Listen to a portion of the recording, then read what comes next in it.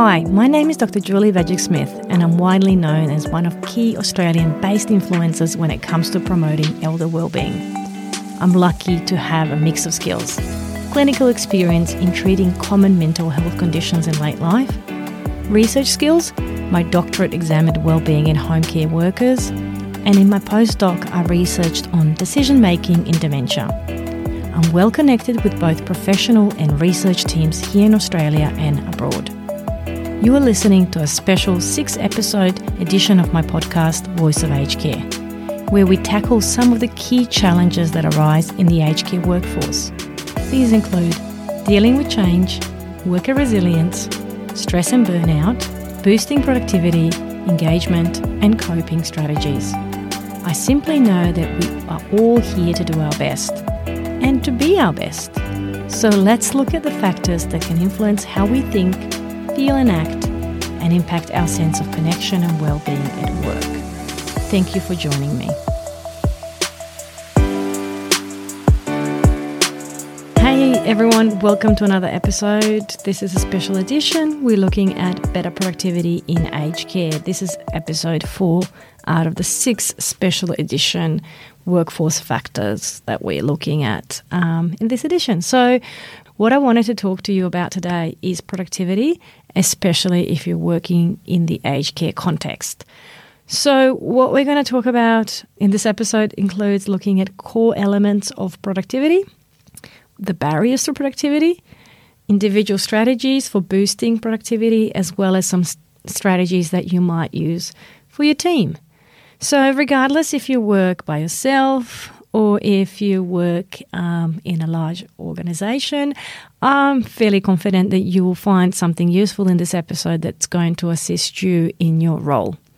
Because let's face it, working alone in aged care is unheard of, and we all need to work as part of a team. So some of the teams might be a little bit more intimate and have more face-to-face conversations and contact, whereas some teams might be a little bit more remote. So if you're a health professional that goes out on your own to see people either in their homes or people come to see you in your rooms or you go into aged care settings, your connection and working relationship with the nursing staff is paramount. And not only, in terms of getting more referrals and more work, it is more so about getting the best outcomes for your clients. So even though you might not necessarily see yourself as someone who works in a team, this still applies. You're still in some virtual team in terms of the care team for this, individual client that you've got and the supports around them. So let's look at initially what is productivity and more specifically, who finds it difficult to be productive? Any of you likely to be procrastinating and putting off something that you need to do?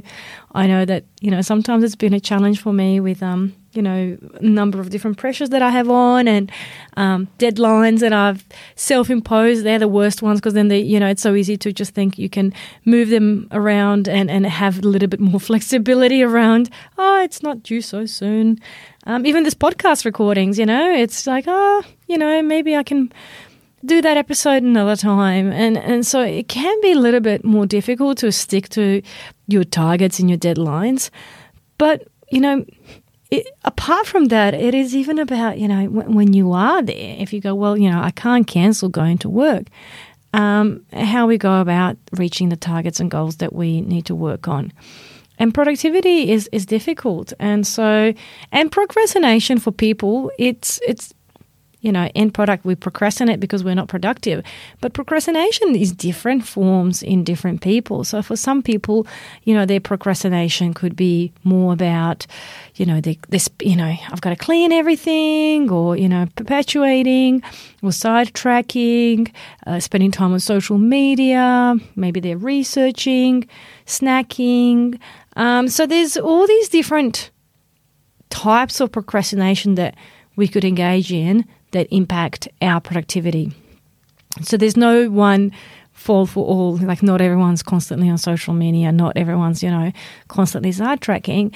And so the core elements of what we look at in terms of our productivity is how can we get the best out of us with least amount of resistance, and how can we perform at a level that is sustainable so that we're not doing this boom bust performance whereby like we work so hard one day that we totally burn out, and next day, 2 days maybe we need to get some time off just to recover and to take it easy. How can we do sustainable productivity that allows us to promote good, healthy work-life balance that enriches us, that promotes our own self-worth, our strengths, and, that makes us feel good at the end of the day. So I've got heaps of strategies for you in this episode. So please stick around and, we'll do it one thing at a time, and I'll try not to get too sidetracked and really be quite to the point so that, I'm not procrastinating and just blabbing on unnecessarily.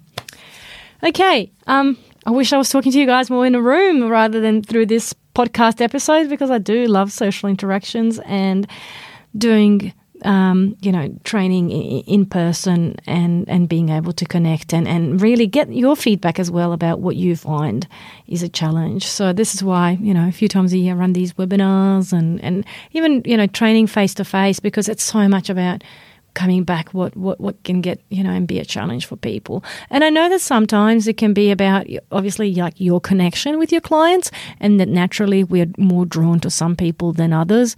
And so we might be more productive and more willing to support some people than others if they, don't necessarily want our help and have this perception that, they can do things independently without our service assistance and so forth. Not to mention if there's an element of cognitive decline, dementia, and so forth. So some strategies that we use to over procrastination might in fact not be helpful for us long term. So what I want to talk about is here, when we feel like we are under a lot of pressure and we have so much going on for us, what do we naturally do? We put in extra working hours. We might add, move the deadlines. Oh, it's due today. Okay, can I get extension and do it in a week's time? Or we might, start multitasking. So we've got 5-6 tabs open at the same time and we're just trying to do things simultaneously. So while these strategies may help you deal in that moment, they are more reactive to feeling overwhelmed and can only help in the short term. So it's not sustainable to be doing long hours on an ongoing basis, constantly pushing around deadlines, moving them, and multitasking all the time. And so therefore, these strategies don't actually help you become more productive, and it reduces your efficacy and your effectiveness. So you can take longer periods to complete your task if you're multitasking. And if you decide to work longer hours, fatigue can set in, which can reduce your performance and concentration. So when we multitask, it can also reduce the effectiveness of our performance. This is because our brains are only designed to do one thing at a time. So let's not get on sidetrack, men versus women and multitasking, different genders and age groups and all that. Realistically, if we're set there to do one task at a time, be it, write a report or be it do an activity, it's really hard to be doing an activity and doing something else on top of it. Unless you're doing activity to reduce someone's isolation, doing an activity to build connection with a client, doing an activity to get to know them, or perhaps if you're doing some type of informal assessment as well. So when we are multitasking, what's really important to do is to know, well, this is not sustainable and we can only do it for a short period of time. When we are switching tasks, what we end up doing is this cost that we incur, which is, a switch cost, which means that you're not performing as well as if you did the task one at a time. So, even if you're relaxing on the weekend and you're trying to make a dish and you go, oh, you know what, I'll do a couple of different dishes at the same time and so save money and time for later. And if you're not giving your 100% to that task, what can happen? Your meal could be undercooked, it could be overcooked, maybe you've missed some ingredients. And so the same principle can be used in your workplace as well. Like when you're trying to multitask fewer things, you can make more errors, make mistakes that, perhaps you wouldn't do if you just focused on one thing at a time. So we need to think about how can we minimize our distractions and focus on task to have it achieved with our undivided attention, with only that one thing that we need to do at that point of time. So what that might look like is, you have a client who has a high level of support needs, who perhaps every morning needs to have that reassurance that they're being checked up on, who need to know what's happening for that day. So instead of, multitasking, just going and spending 2 minutes, 120 seconds with that person one-on-one might set them up for a good day, as opposed to like you popping in briefly, 5 times for 20 seconds at a time. So popping in once in a cool, calm, collected state, giving them a rundown of what's happening for the day, what day it is, what you need them to do. I need you to have a shower with such and such. This is what's happening today. This is what we're having for lunch. Can make so much difference for that person, and also give you that sense of satisfaction that you've gone to them, seen them, and have given them that reassurance or plan of what's happening for the day. So when we think about that, it really comes down, it's not about the quantity of time. It's not about, I've got to do so many things, in a day. It's really about that quality of time. So sometimes, as I said, if you go 5 times to the client's room in a nursing home and give them 5 different pieces of information, that's you taking time out of whatever else you're doing 5 times, deleting bits and bits of information. They're not heard everything you've said. They may be not understood, not remembered. But if you do it once, with your undivided attention for 2 minutes, maybe even writing down a couple of notes and points to jot down their memory so they remember what you discussed, can be far more effective and beneficial for that person. So I think that understanding that in order to boost our productivity, we really need to look at what are the barriers that are affecting it. And, for a lot of us, the barriers are that we are overworked, that we have lots to do, that, deadlines are, creeping up, or we've got compliance to meet, and so it could be about teamwork that is also affecting how productive we are. And so it could be about one person feeling like they're doing a lot more than someone else in their team, and that they're really pulling the weight for the whole team to get things done in the morning. So say, all the clients to be showered, or all the clients to come and join the activity, and that there's uneven distribution in terms of what I do versus what you do. And so that can really drive a lot of that, feeling of like, dissatisfaction, feeling that the workload distribution is not even, and that can lead us to feeling more resentment, maybe towards the work that we do, towards our colleagues. And so really being able to articulate what the actual problem is and how we respond to what is going on can make, big difference in terms of just working out what are the things that can change, what are the things that are in our control and that we can, look into as well. So my strategy for you as an individual for boosting your productivity is really looking for those easy wins. So what I would suggest to do is to look at how we can tackle a task that will give us an easy win for the day, getting us started and moving, feeling accomplished, increasing our engagement, and increasing our motivation. So do something first thing that, that's easy, I can do it, tick it off my list, tick off my to-do list and I'm done. Deadlines are effective way of keeping people on track and making them use their time effectively. But it's important to note, though, that is your deadline, is it really a realistic deadline that you want to do? Like what kind of deadline are you setting there? Is it like a complete transformation? Is it a little bit too much of what you want to achieve? So looking at how we can set those SMART goals, specific, measurable, achievable, realistic and timely goals. And so it really needs to be about, those goals being specific. So not like I want to overhaul XYZ. Like what actually is it that you want to achieve within that limited time frame that you are setting there? And is it really something that is a priority or realistic?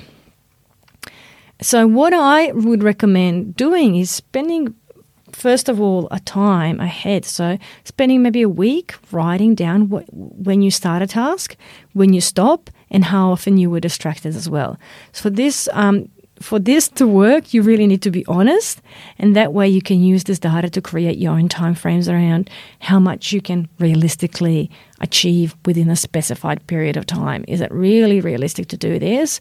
Are we setting goals that are too high and achievable? Are we setting goals that are too easy and that we can achieve very easily? So just finding that balance between those can really help you drive that productivity and being able to recognize what is the priority and what is the focus. I know that like with my workload and what I have on, I look at planners ahead.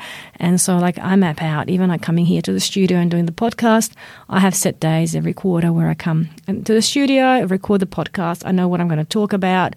I know what my deadline is when I need to be in the studio. I know, how many episodes I need to record.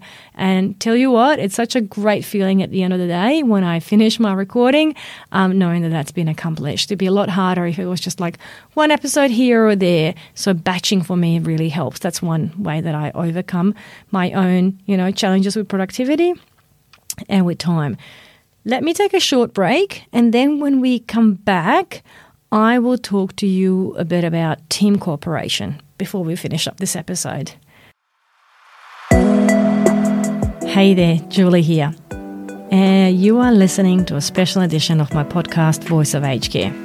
In this 6-episode edition, we are exploring key challenges that arise for the aged care workforce.